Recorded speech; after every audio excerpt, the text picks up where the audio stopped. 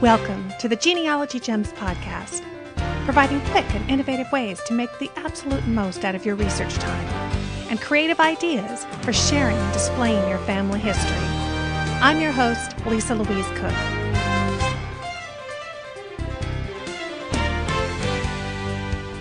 Hello and welcome to the Genealogy Gems podcast.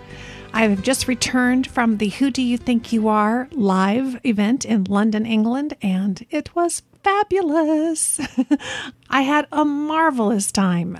They invited me over there to give a presentation on how to make Google work harder for your family history, which of course I love talking about. And so I made the rounds for 3 days, talking with attendees, interviewing the experts and the vendors, and pretty much just being in hog heaven, as my grandmother would say. They had some of the celebrities there that have been featured on the UK version of Who Do You Think You Are? Ainsley Harriott was on stage when I arrived to get ready for my talk. Now, I fully admit I was not familiar with him, but it's really clear in just watching him talk that he's a lot of fun, a really interesting guy, and the audience was really enjoying hearing from him personally about his experience on the show. When we first got to the conference center, it was kind of like old home week because I saw many of the folks that I had seen recently in Salt Lake City at the Roots Tech conference. Folks like Jan Gao, who was there all the way from New Zealand, and who, by the way, is my special guest on today's show. Also, APG board member Alvy Davidson, who's been here on the podcast, Anna Corinne Shander from Sweden, Maureen Taylor, the photo detective, who you'll be hearing more from in an episode very soon. And also premium member Jeanette Rosenberg was there. And I met some new friends like Elsa Churchill, who just does an amazing job organizing the Society of Genealogists portion of a live event. She's like Wonder Woman. Elsa was responsible for all the workshops being held there at Who Do You Think You Are? And she was so friendly and calm. She made it look so easy, even though I know it must have been a tremendous amount of work putting it all together. And I do want to thank Elsa very much for inviting me to be part of the show. It was a wonderful experience. And here's an example of the power of the internet, and specifically social media like Facebook. The first booth that we stopped by was the MyHeritage booth, and there were my old friends, Shelley Dardashti and Daniel Horowitz. Now, Bill and I had been in England about a week or so, traveling and doing research on his family, and I had posted a couple of things about our experiences and things that had happened along the way. Like, for example, when we first got up to Huntington, which is where we were researching the very early times of the family back in the early 1800s, that's where his great-great-grandfather was born, in Brampton, I should say. And anyway, so we were in that area, and there was a great old manor house there. It's called Hinchinbrook. And that is, according to Grandfather Cook's autobiography, his father, Harry Cook, had forged the gates, the beautiful ironwork gates of this manor house in the probably about, I'd say, 1885, 1890 time frame. And so, in fact, Grandpa Cook had made the trip in the 1950s, I think, to go and visit this Hinchinbrook house to see the gates for himself. So, of course, that was one of the first things on our list, and I was really excited because I had been able to make arrangements to get a personal tour of the home in addition to just going over and seeing it. I guess now it's a school and it's a public type of building. But anyway, school was out during that week and they were very gracious and said, oh, sure, come on over. And they would give us a tour. So first of all, I couldn't believe it. I guess we didn't set our alarms and we thought we had completely made the transition as far as jet lag. But when we woke up that morning, we had a 1 o'clock appointment to go and see the house. And it was 2 p.m. When we woke up, we were just in shock because we were sure that we had fully made that transition and thought, oh, it must be 9 o'clock in the morning. No problem. We'll sleep in a little bit. And it was 2 p.m. and it was raining. So we were scrambling around and trying to get a taxi to get over to this house. And would they still see us? And if we could just get a picture of the gate, we'd be happy, right?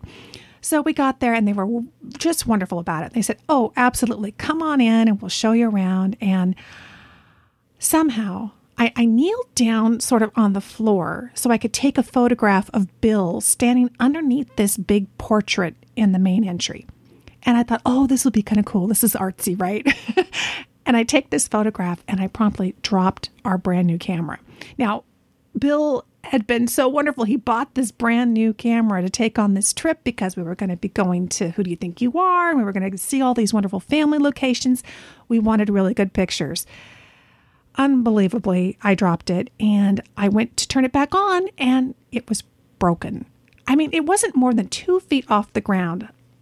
So anyway, I dropped and broke this camera and I'm standing there just beside myself, unhappy. And this woman walked in the room and of course the house was empty otherwise. And the gal who was going to tour us was busy off doing something for a minute. And a lady walked up kind of dressed up fancy and she said, "Oh my goodness, why do you look so forlorn?" And I said, "I somehow have managed to drop and break this camera and we're here to see my husband's, the gates that his great grandfather built and da da da da." And she looks over and she says, Ian. And this gentleman, Ian, comes from another room and she says, "I'm here making arrangements and getting ready for this 50th birthday party that we're going to be having this evening at the Manor House for my 50th birthday. And I have this professional photographer. You take Ian wherever you want to go and take all the photographs you want, and he will send them to you. He'll email them to you." I mean, talk about genealogical serendipity. I just couldn't believe our good fortune. I'm like, "Are you sure?" And she's like, yes. She says, "You cannot come all the way from the west coast of the United States to see the gates and see the house and not have photographs."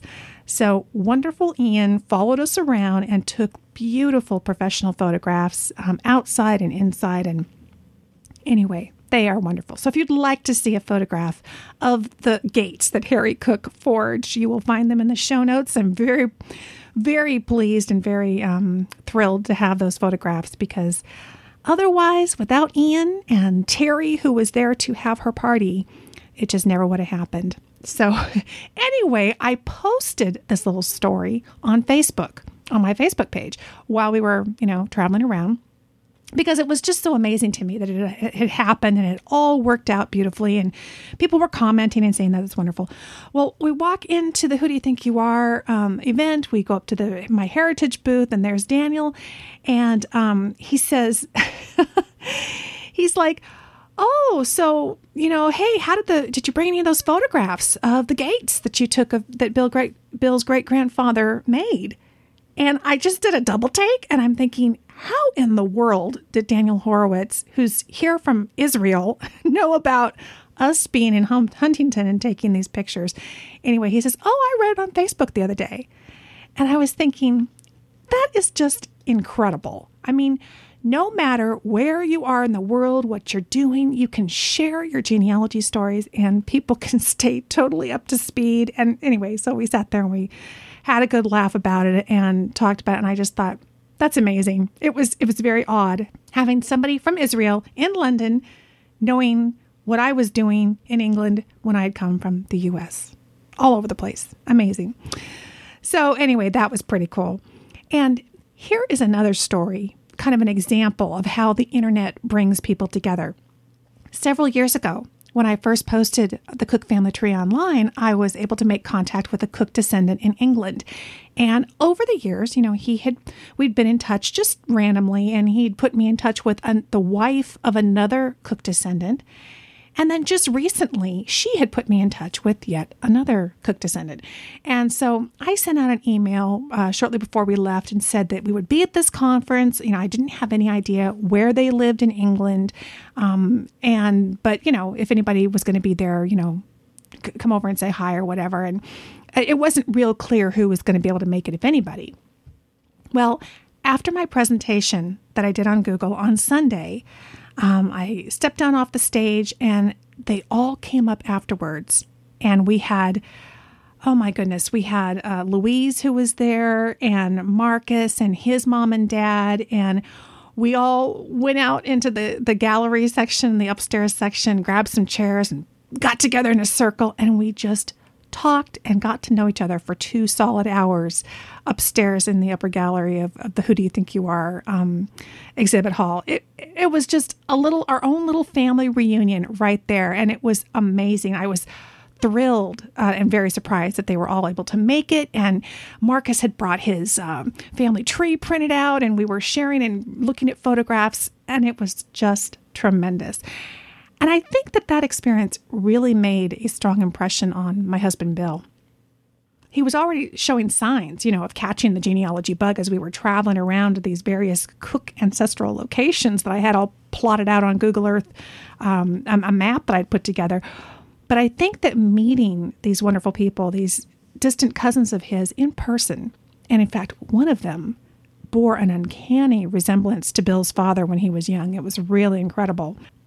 I think that experience really made family history real to him in a way that it just hadn't been before. We never would have met these relatives without having done the family history research. And now, our family has grown, and we're looking forward to making plans to get together again and see each other. And as someone who's been researching the Cook family for over 10 years, it was just so exciting to know that there's always something new around the corner and always new cousins to meet. And I think that meeting them and realizing, how much we all had in common, so funny. Marcus's dad was saying a couple of things, and I looked at him and I said, "Oh my gosh, you're such a cook." Because it was just the kind of thing that Bill would say, or his brother. Just so many similarities. It's just one of those experiences that it's hard to put it into words, but when you're sitting there experiencing it, I could just see this look on Bill's face. And he said, "I'm still kind of speechless. I don't even know how to put into words how meaningful that was, and just how much it meant to me personally, just to see my family grow a little bit larger and to see these commonalities between us, and yet we live halfway around the world from each other." So that was a really wonderful, wonderful experience. Now, I could go on and on about, all the different touring that we did. I don't want to bore you with all that, but there were some amazing things that happened. I have to tell you, we got up to Huntington, and of course we were there because back in 1803, Solomon Cook was born in Grapham, which is just a couple of miles west of there. And then Minnie and his son was born in Brampton. It's all right there in this little cluster of towns. But Huntington was the main town. And so I decided to book the bed and breakfast there in Huntington because I don't even think they had any accommodations in the smaller villages. So I was looking around and I ended up selecting a location. It's called the Braywood House. It was a bed and breakfast. And so we walk up and I see this plaque on the front door. And it says and I thought it was Gaol. It said Gaol. And I kept saying in my head, this is the old Gaol. I'm going to have to ask them what the Gaol is. Well, it's literally jail. And it was the old jail. So I was telling the innkeepers that we were there doing some research of the family. And in fact, one of the most recent documents that I had gotten about Solomon Cook, who of course was kind of the patriarch as far back as we can get, was that he was a bit of a scallywag. He got himself into some trouble over the years during the early part of the 19th century. And it's interesting because all of his children seemed to be very accomplished and certainly got into trades and did very well for themselves and continued to move up in life. But he was just kind of a problem child, if you will. I had a record of him stealing potatoes and I think a book. And it was interesting because just before we came over, one of the cousins had sent me another record from about 1846 where he'd actually abandoned his family for a period of time. And eventually he just kind of falls off the map. We don't really know what happened to Solomon, but it was so interesting because I went back and looked and it said the record of the Gaol, the Gaol across the top. And I'm thinking, where have I seen that before? And anyway, it turns out the bed and breakfast that we were staying in was the site of the old jail where Solomon had been held. Can you believe that? The manor house of the main bed and breakfast, and we were staying in an adjoining cottage, was, I believe, the home or the manor for the keeper of the jail. The actual cells that would have been part of the estate that they still own there, those are gone. They've been torn down. But they had a wonderful little paperback book there that somebody locally had just published in the last year, and it was the whole history of this jail, this place where Solomon had been sent more than once. And Bill looked at me and he says, "You had to have planned this." And I said, "I didn't. I totally did not know that this is where we were." But it was so funny because me telling him that Solomon had been in jail a couple of times and arrested for a couple of misdemeanors, nothing terrible, but just, stealing and taking nails and that kind of stuff. I think Solomon had always kind of stood out in his mind as one of the ancestors he actually remembers me talking about. And he knew that Grapham, which was the little village we were going to go see, was the birthplace of Solomon's children. That's where they kind of settled. And so, of course, the jail really kind of stood out in his mind, the idea that one of his ancestors had been there, and to have ended up staying right there on the same exact site was amazing. So anyway, the innkeepers were wonderful and gracious, and they gave me a copy of the book, and we have it. So we've been poring over that and looking back over those old records that have been sent to us. And it all just means so much more now, doesn't it? Because we've seen it for ourselves and we've stayed there. And of course, we visited a seaside town where we I think I've mentioned Margate here on the show before. We stayed in a bed and breakfast out there, found a couple of wonderful old houses from the 1700s where the Munns family was from, and they're still standing. The numbers are still there. It's just amazing how preserved it is. And then we ended up in Tunbridge Wells. And I guess the interesting thing about the bed and breakfast, those of you in the UK who are listening, you'll know what I'm talking about, but it didn't mean a lot to me at the time. We were staying in a bed and breakfast that was once the home of one of the actors who played Doctor Who. Okay, now some people seem to go, "Whoa, you're kidding." And I was like, I've never seen it. I haven't seen Doctor Who. I've heard of it. I definitely have. But I guess that is what that house was famous for. It was a wonderful bed and breakfast. Absolutely gorgeous. But there we went to Tunbridge Wells, and I have told you before that Raymond Cook, Bill's grandfather, had played in the silent movies. Gosh, that was one of the first topics I covered here on the Genealogy Gems podcast when I first started. And we were reading from his autobiography and talking about the music that they played. And in fact, I've played some of the songs that he recorded in the 1960s that come from that silent film era. Well, back before they immigrated around 1900 through 1912, they lived in Tunbridge Wells, and Raymond had become a very accomplished violinist early on in life. In his early teens, he was already playing in the orchestra at the newly built Tunbridge Wells Opera House. And his mother, as a way of kind of earning extra income, would house some of the actors that were traveling and coming through, and they would get some rent that way. And she was a very accomplished musician, and she also did some bit parts and played in the orchestra and that type of thing. So, of course, the first place we went to track down was the Tunbridge Wells Opera House. It's still there. It still basically looks the same, but now it's a pub. It's a pub and restaurant. So I didn't have high hopes that it would be much the same inside, but we walked in, and it is essentially the opera house, and they've just plugged in tables and some railings, but all the box seats are there, all the ornate decoration and the red velvet, and it's all essentially the same. They've just kind of incorporated this restaurant and pub into it. So amazing. We went and we got a table center stage, and we sat there on the stage of the Tunbridge Wells Opera House, looking down at the orchestra pit where Harry would have played, and we had some fish and chips and a pint, and it was amazing. And I have in fact, I need to get all my pictures and my videos out. I've recorded some, but over time, if I can, I'm going to get this all put together so I can get it into the show notes. But I'll share it with you because, again, the look on Bill's face was just priceless. And I have to say, it's not even my family, technically. I mean, it's my kids' family, so that really matters to me. But it just blew me away.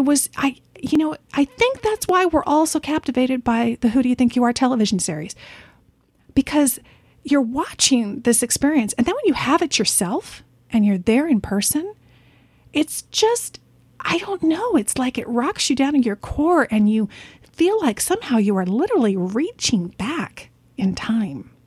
And you really are connecting with these ancestors that you've learned so much about in this totally new way.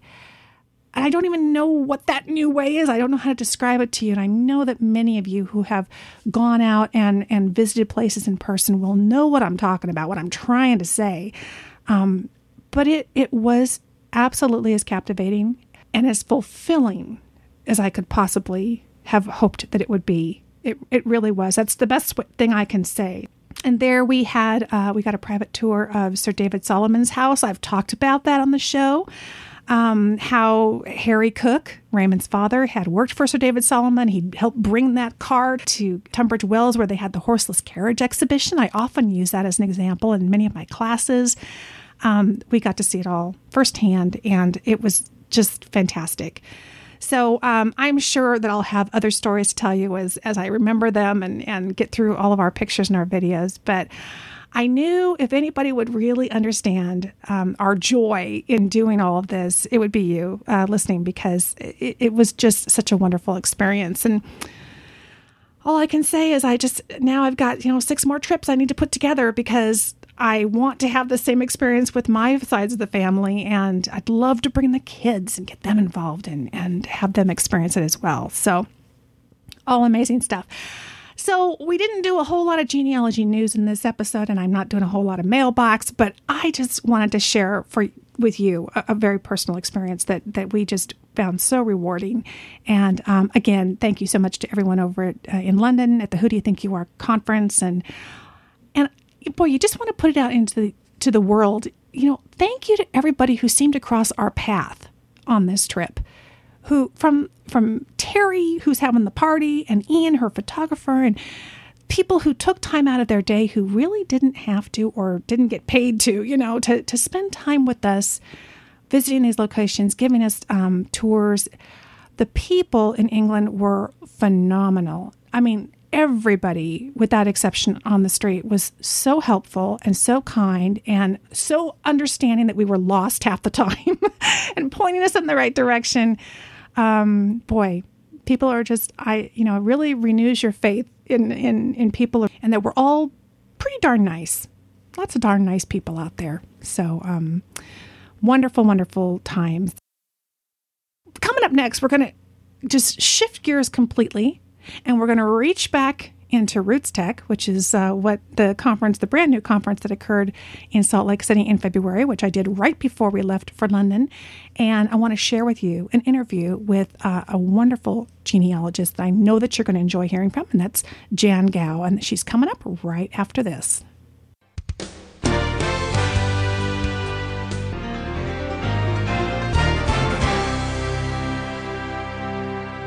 Roots Magic 4 has been completely rewritten and is now even more powerful and makes building your family tree easier than ever. I love it.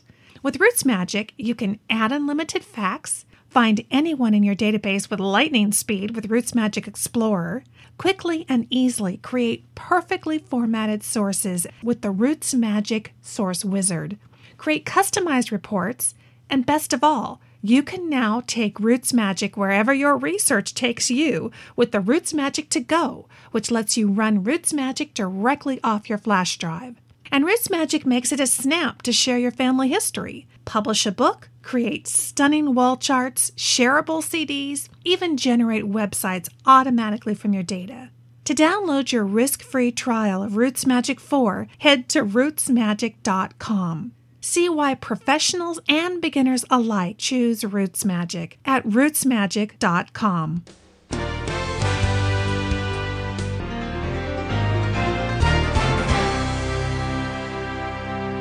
Well, in this gem, I have an interview with Jan Gow. She's the CEO at Hooked on Genealogy Tours out of New Zealand. And she also runs Beehive Books at beehivebooks.co.nz. As I was looking through the schedule and the syllabus for the Roots Tech Conference that was recently held in February of 2011 in Salt Lake City, one of the classes that caught my eye was one that Jan was going to be giving, and it was called Create Your Own Family Reference Library and Catalog, always at your fingertips. This sounded like something that we really haven't talked so much about on the show, and something I know I could certainly benefit from. And Jan is just a joy to speak with. So without further ado, here's my conversation with Jan Gao. Well, have you ever wanted to create your own family reference library or catalog? I think I've got somebody here who might be able to help you to do it.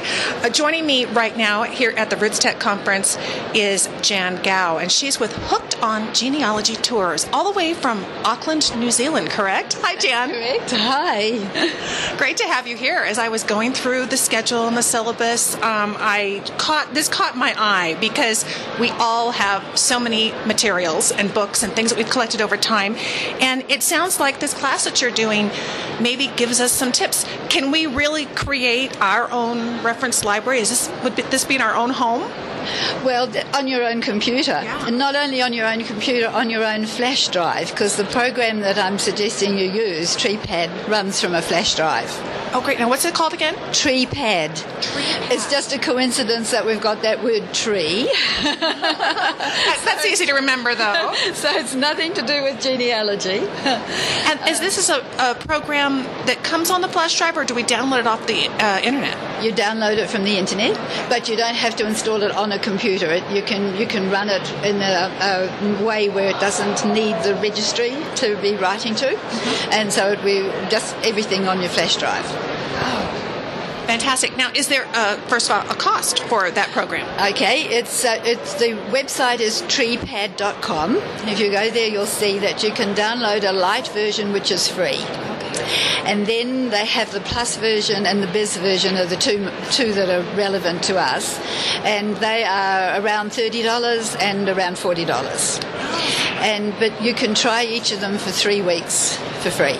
Good, so you can test drive it out, and certainly $30 or $40 is a small investment if we're talking about really getting organized. What can TreePad do for us? Well, what TreePad does is, but it allows you to create a structure that looks rather like Windows Explorer. So you're going to have folders and subfolders, etc.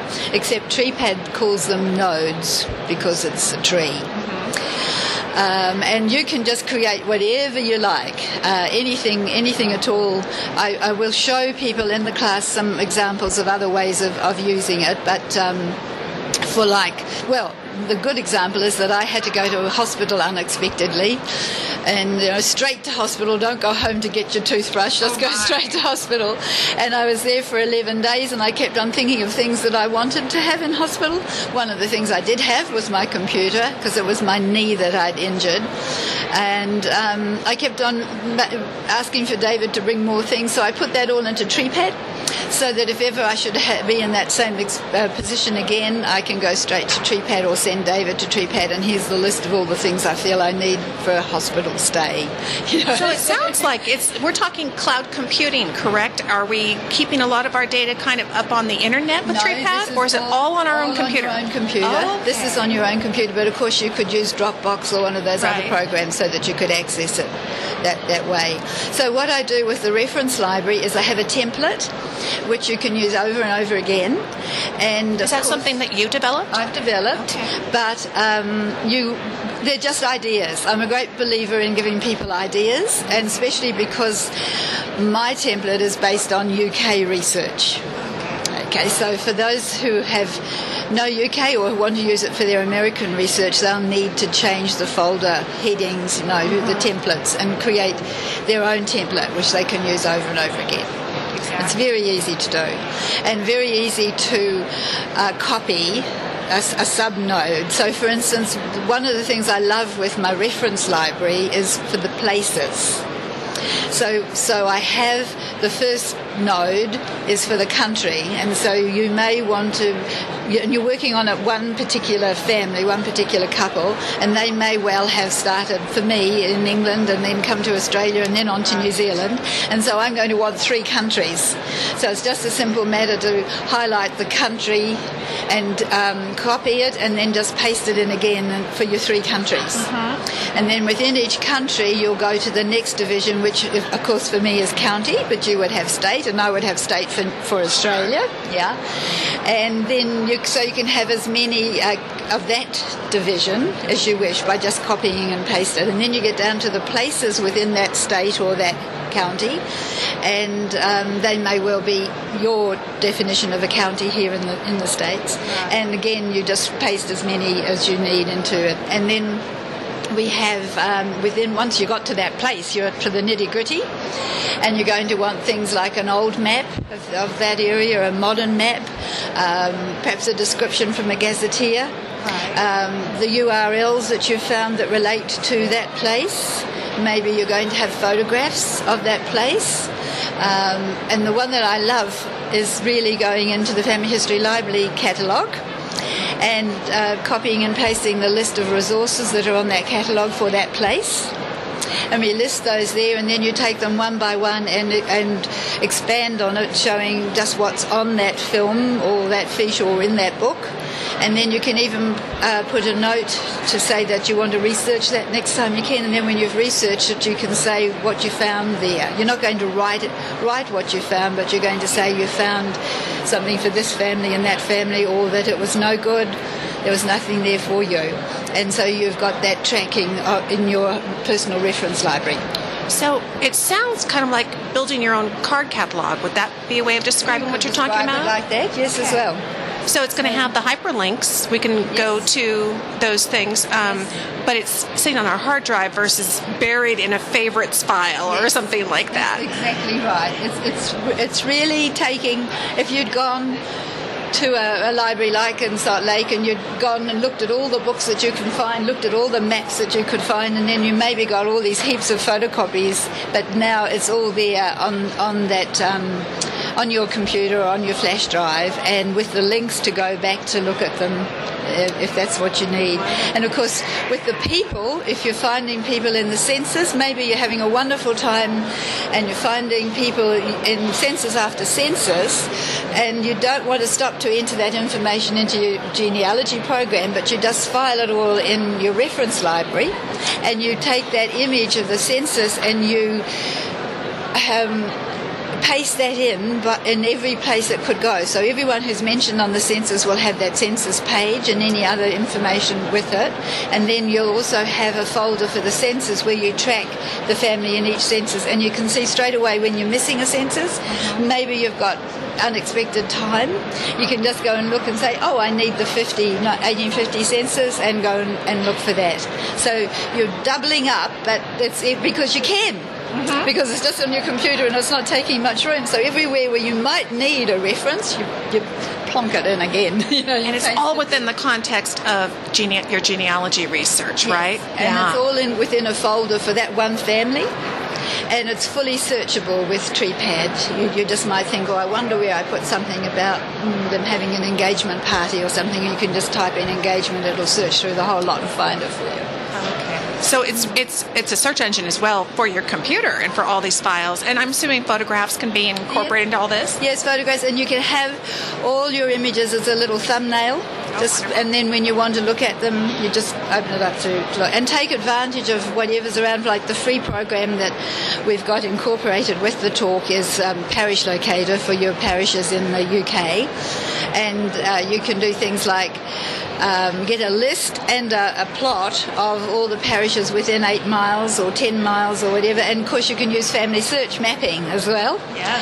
And you paste those images in. So the whole time you're screen dumping, capturing images, downloading images and pasting them in.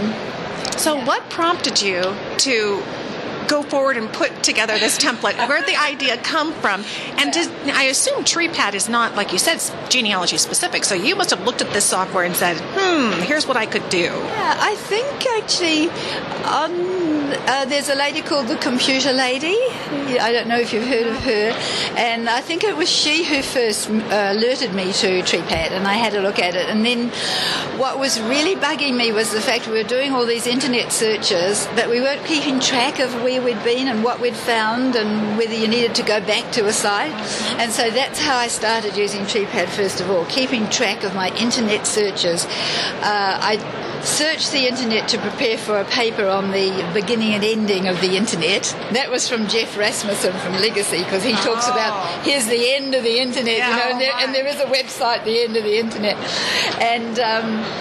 And as I researched, I found that there was all this talk about how to use search engines, but they never ever talked about recording what you'd found and keeping track of it. So I started that system whereby you, again, started with a family, and then you had your favourite search engines. I always suggest you have 3 or 4, and then you had a heading for Google, say, and then you had the date, and of course you created your search string, and that was at the beginning, so you could always highlight and copy it and paste it into Google, and then you listed the hits that you had on that day when you were researching, and you could highlight and copy the whole page of hits into TreePad with the links, so then you could go back at any time and click on the link and go and search. And we developed this system whereby you edit the hits and remove superfluous information, especially if the hit is no good, which I call NBG. You know what that stands for? No. No bloody good.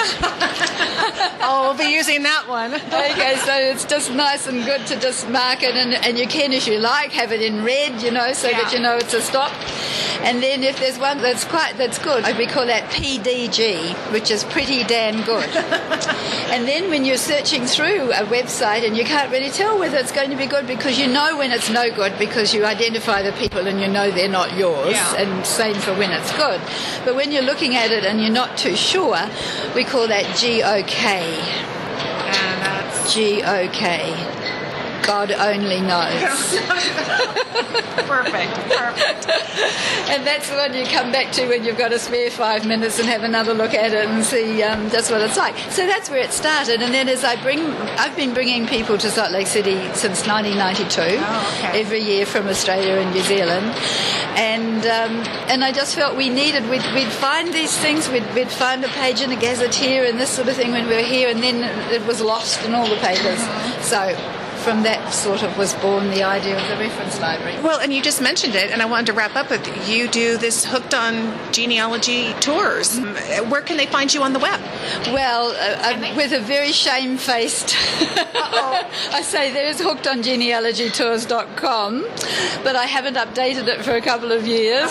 You've been busy traveling. And the computer I created it on died. I have got backups of it, but I just haven't got round to doing it. And you get the idea of the tour, and you can make contact with that. But we come here for 3 weeks each year, and then we go on to the UK for 3 weeks. Boy, a wonderful service. Jan, I'm looking forward to not only your presentation, all the ones here. It's just amazing, the hubbub going on, and I'm really pleased that you took a few minutes out to talk with all of us here on the podcast. Thank you. Thank you for asking me.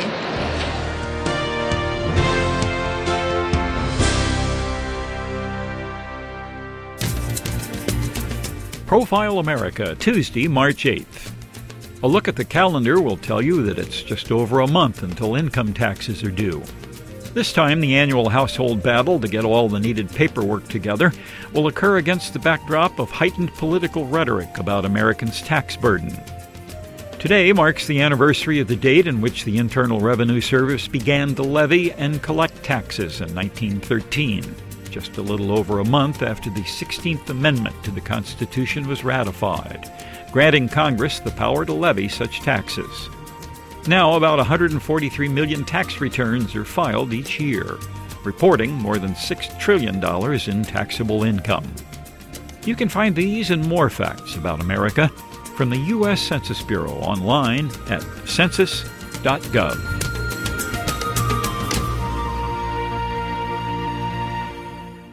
Thanks so much to Jan Gao, CEO of Hooked on Genealogy Tours and Beehive Books, for joining us here on the podcast. If you'd like to learn more about Hooked on Genealogy Tours, they just sound fantastic. Head on over to hookedongenealogytours.com, and you'll find that she does really extensive tours. They hit Salt Lake City, they go to London. It is just weeks and weeks of wonderful genealogy heaven, as she puts it. And also, of course, Beehive Books, where you'll find family history materials, particularly servicing those in New Zealand and Australia. It's at beehivebooks.co.nz. And thanks so much to you for taking time out of your busy day and week to join me here on the podcast. I'm always glad that you do. If you have any questions or comments, please do send me an email at genealogygemspodcast@gmail.com. Thank you so much for listening, friend. I'll talk to you soon.